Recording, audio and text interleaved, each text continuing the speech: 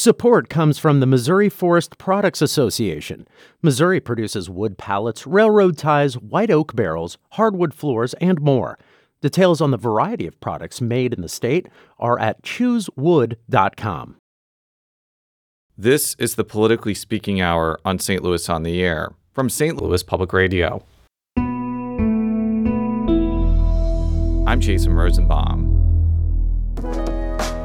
Congress is roughly a week away from a critical deadline to fund the federal government.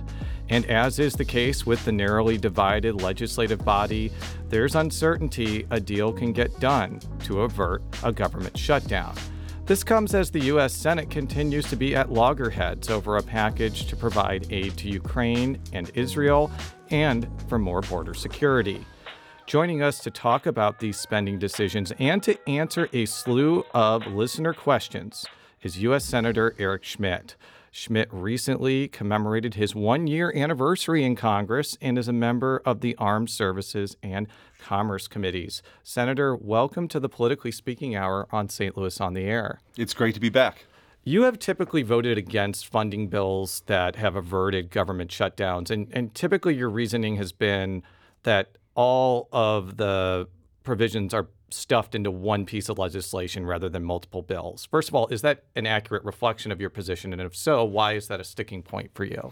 Yeah, I think that a lot of people, I certainly didn't probably have a full appreciation of how broken the appropriations process and that system is in Congress.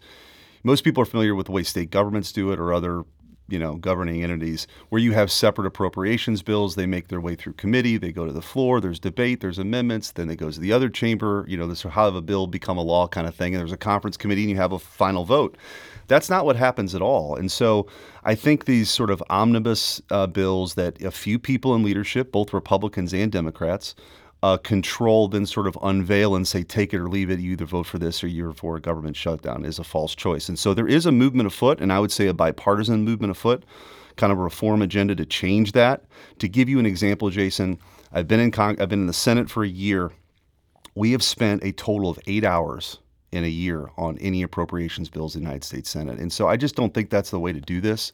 And so, so I've been trying to be consistent about that. I think you can still affect the process. But until we fix that, I just think that if you just go along with the broken system, you're not really helping reform it. So you've often talked about how you feel the federal government is spending too much money. If you had a magic appropriations wand, what are some of the things you would like to reduce that would make a significant difference? Well, I think that a lot of times people get hung up on, fixing it all at one time. I mean, ultimately, these hundreds of billions of dollars sort of add up. And so I think there's some important things to do. There's billions of dollars that we, for thousands more IRS agents. There's a bunch of COVID dollars that I think we could pull back. I mean, that would be a good start.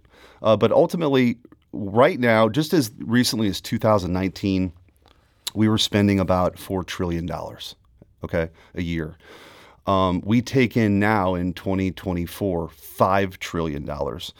Joe Biden wants to spend $7 trillion and other people want to spend $6 trillion. So even if we could get just to levels of spending of just a couple of years ago, we could balance our budget, but it requires some tough decisions. Wouldn't the IRS agents, though, be going after people that haven't paid all of their taxes and there would be a net gain in government revenue? That's the argument that the other side would use. But I just think you see this army of bureaucrats going out fanning across harassing small business owners. I don't think that's ultimately how it plays out. So as you'll hear throughout this segment, we've gotten a lot of listener questions, including one from friend of the show, Kathy Gilsonan.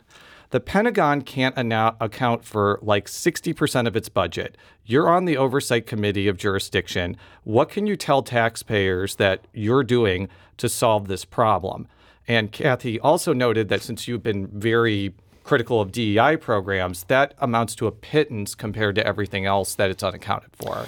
Yeah, so the last piece of that first, the DEI, I mean, we spend tens, if not hundreds of millions of dollars on this DEI programming. My objection there is that it's incredibly divisive. Our military's been this great meritocracy where anybody from any walk of life can have ticker tape parades in New York to celebrate them. And we should celebrate that. But this divisive oppressor versus oppressed ideology doesn't have any place in our military. It's a place where you wear uniforms and you have similar haircuts, all to build commonality, not to divide people. So that's sort of I guess it's related to money, but it's also sort of a philosophical point of view. It's a good question and it's a good point. So I serve on the Armed Services Committee. We play a critical role in oversight. And if you pay attention, we post all of our hearings and all my questions online on our YouTube page.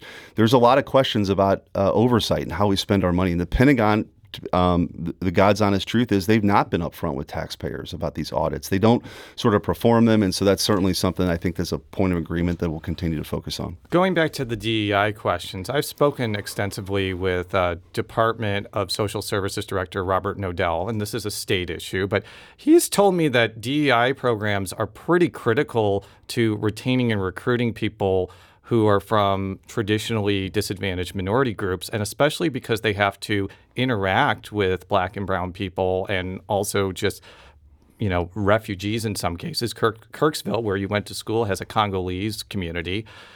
He's found that to be very useful.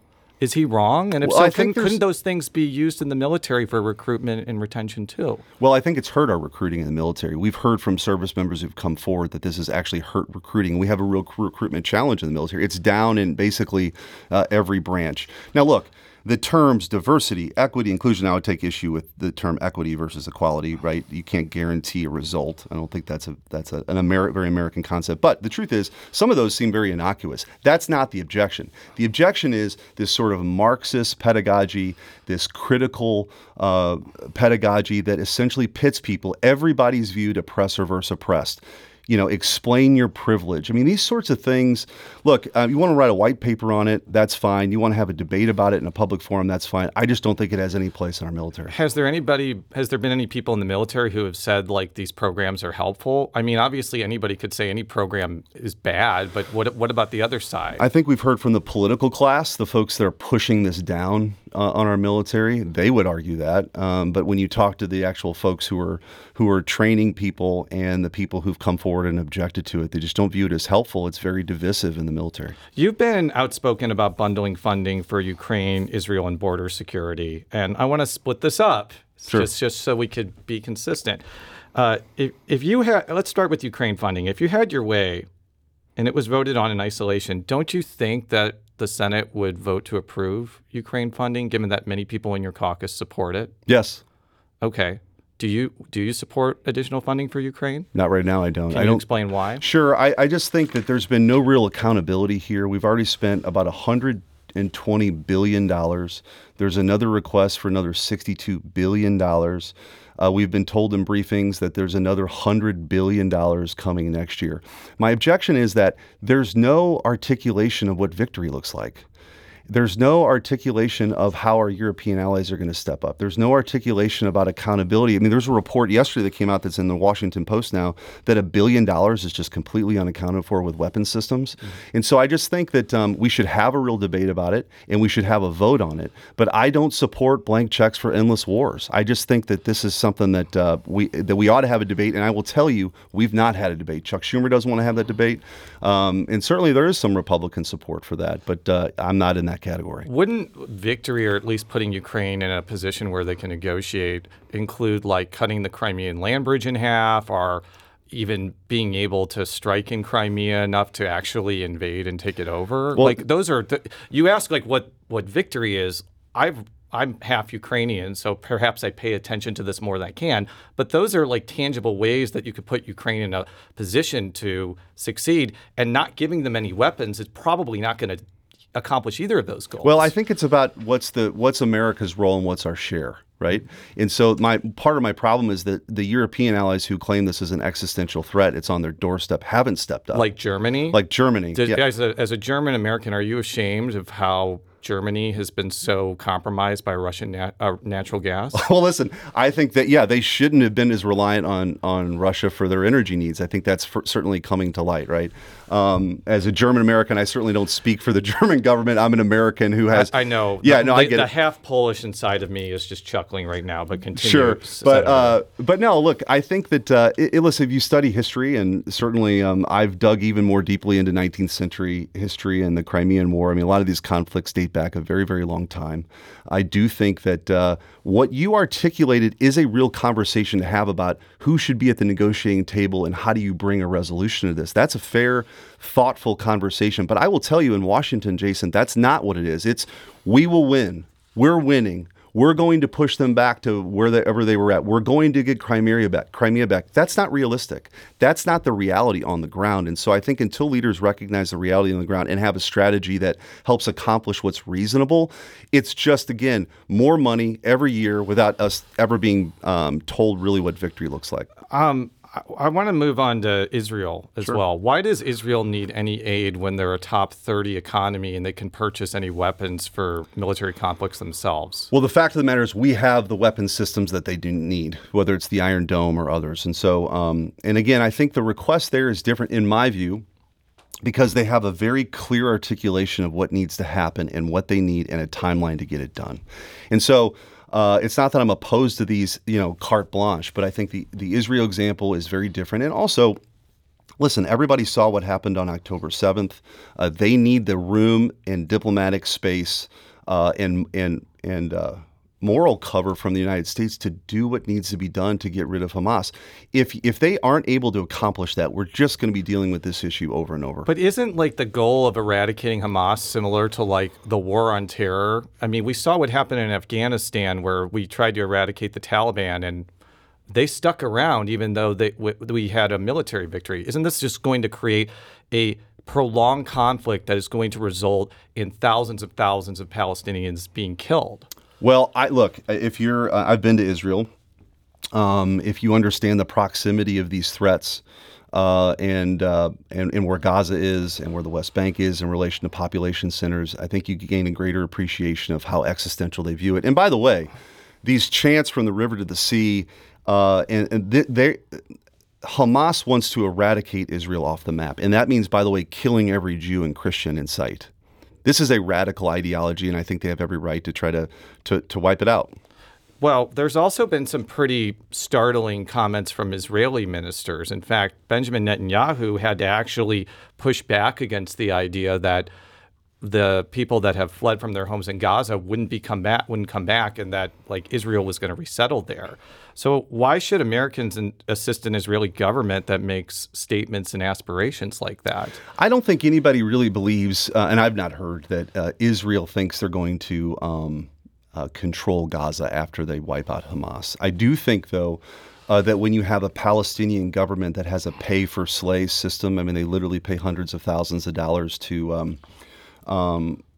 terrorists who kill Israelis, we ought to be questioning. And I think ultimately the head of the snake here is Iran. And one of my big objections was releasing a lot of these dollars and not enforcing sanctions that allowed Iran to give Hamas money and Hezbollah money. And so I think we're going to have to deal with that at some point. We were talking earlier about DEI efforts in the military, and I do want to point out that the Pentagon's Inspector General reported last year that the majority of would-be recruits are not enlisting because of fear of death in combat and because potential recruits grew up hearing about casualties in Iraq and Afghanistan. And they didn't find DEI was one of their reasons. Can you just respond to that point? I could just tell you that service members that I've talked to being on that committee, I mean, certainly we've led the charge on pushing back on this. And I just don't think it has any place. It just doesn't. I mean, the idea that you would be sitting Marines in a room who have a mission to be lethal and protect this country, that you would be dividing them by oppressor and oppressed based on mutable characteristics is wrong.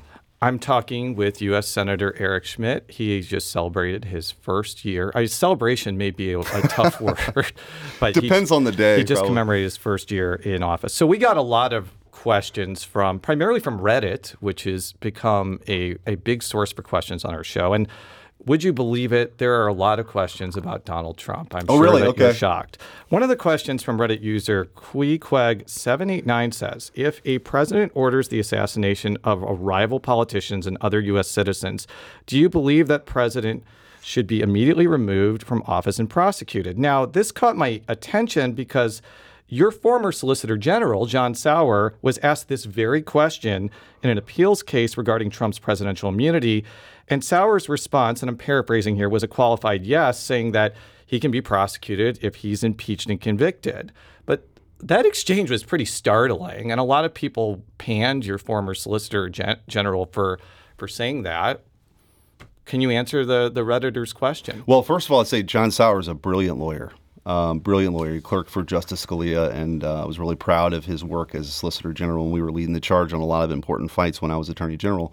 I think that, look, if you look at the that sort of presidential immunity which they're talking about, I mean, I suppose you could go through 1,000 different hypotheticals. The truth is the founders were very worried about this very thing, that they were much more concerned about factions politicizing and weaponizing, whether it's the criminal court system or the civil court system, or the president, and hamstring his ability or her ability to make important decisions. And so I think that's what this issue is going to come down to. I think ultimately it will end up in the Supreme Court. I know it's in the D.C. Circuit of Appeals. I don't know how they'll rule on this, but I think it's a very important proposition because, look, just like with a lot of this politicization of this sort of lawfare that's happening right now, it's a very dangerous road to go down, whether you're a Republican or a Democrat, because this thing can get turned around pretty easily in actions that maybe Barack Obama took when he was president. I just don't think that's a place we want to be in.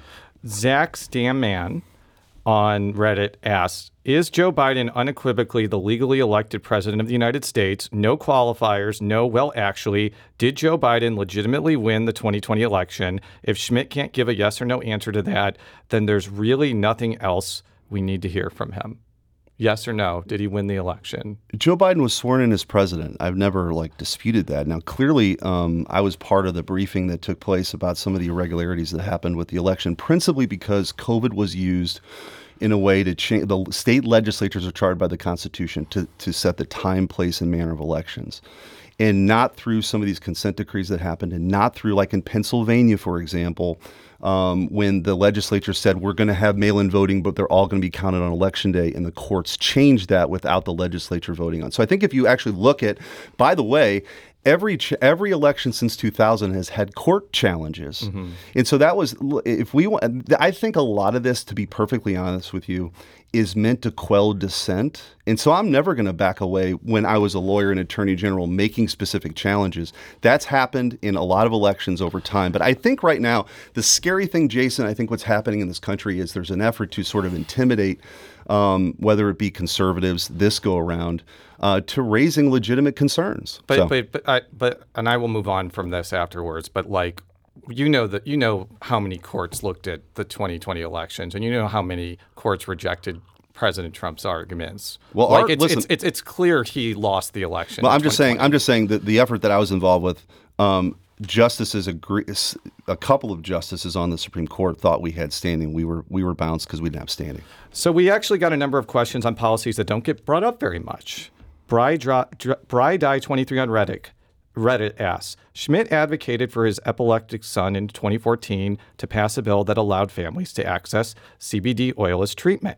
Will he consider working to reschedule marijuana away from a level 1 substance? Adults like myself with intractable epilepsy and other neurological disorders deserve access to cannabis products. Yeah, so this was something that I just didn't feel like people from Missouri had to travel to Colorado for that medication. And so I'm going to be an advocate for those sorts of things. The rescheduling issue is a little bit more complicated. But for example, there's something called the Safe Banking Act right now that would actually allow, I support that. I don't want to see that get sort of piled on with a bunch of unrelated issues, but that would make access more available in a state like Missouri that has legalized marijuana, because right now you have a banking system because of the federal issues that don't allow you to fully capitalize. And it also would mean that, like, unless you have a large pile of cash, you can't get into the market. Right. And I would imagine that's why there's a lot of racial disparities when it comes to who can enter the so I marijuana think, industry. And those are some common sense things. And look, I think that obviously the questions that you're reading, some of these are highly charged. I'm more than willing to answer the questions. They are very charged. It's fine. Continue. It's fine. This one, though, wasn't. No, it's fine. I listen, this is part of the job, and I welcome it. I think that people, look, you have to have these pressure release valves. That's why I'm such a big advocate for free speech. Yeah. I think that if people feel like they're closed out and they can't talk to people that are elected, it leads to more frustrations. I'm perfectly fine with that. But I think this is a good example, this question and some of the solutions.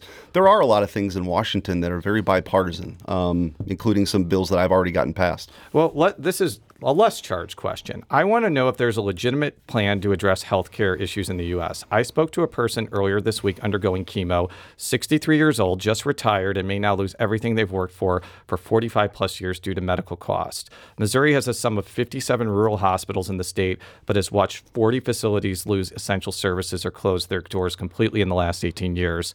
Is there a plan to address this issue? So healthcare, this is, it's an 800-pound gorilla, right? It's a big challenge, but certainly something that I've dived into and am interested in. I think that if you were to crystallize this in probably a very short period of time, one of the things that we should be focused on, I think we can be focused on, is greater transparency. And also, the consumers are so far removed, Jason, from any kind of economic rational decision in the healthcare marketplace because, like, insurance pays for it, doesn't pay for it. That's the only thing that gets asked.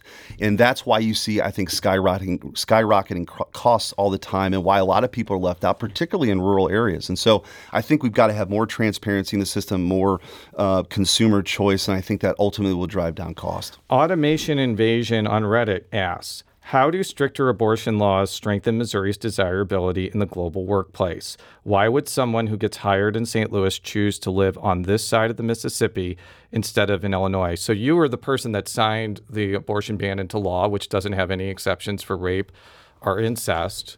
What would you say to that questioner? Well, listen, I was Attorney General charged with issuing a legal opinion that Roe v. Wade had been overturned in the Dobbs decision. That's not my personal view on abortion. That was my job. And your personal view on abortion is that I support exceptions for life of the mother, rape, and incest. That's been my position. Continue, sir. Yeah, and so look, I think people make a lot of decisions about where they live. I think a lot of people are moving to a bunch of different states based on a very complex set of matrix that include tax policy, opportunities. And my final question for you, and I don't have the Redditor's name, is the candy desk in the Senate real? It is real. Senator Braun from Indiana has the candy desk. It used to be, I don't know who had it before me, but it's a lot of hard candy, I'll be honest, and I'm a kind of a chocolate guy, so I don't partake. Hard candy? So like blow-up pops or like Jolly Ranchers? Yeah, stuff like that. That's disappointing. It really is. That was a great disappointment of one of the things that you learn on the Senate floor. And my desk is Harry Truman's desk, which is very cool, but I don't have the candy desk. Well, maybe one day, maybe in year 4 or 5. But Senator, thank you so much for joining us on the Politically Speaking Hour on St. Louis on the Air.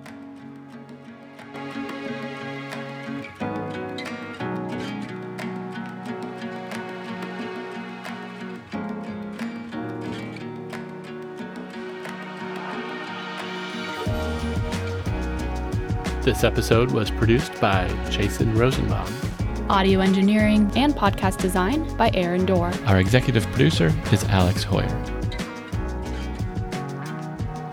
St. Louis on the Air is a production of St. Louis Public Radio. Understanding starts here. St. Louis on the Air proudly supports local artists by using music from Life Creative Group.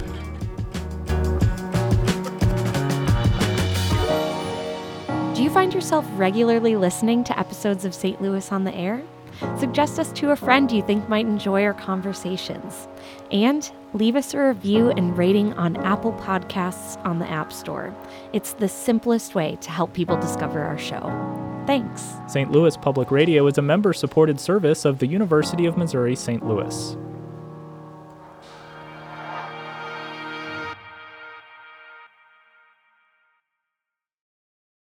Support comes from the Missouri Forest Products Association, committed to conservation and careful management of the state's forests to make them more resilient and better habitats for wildlife.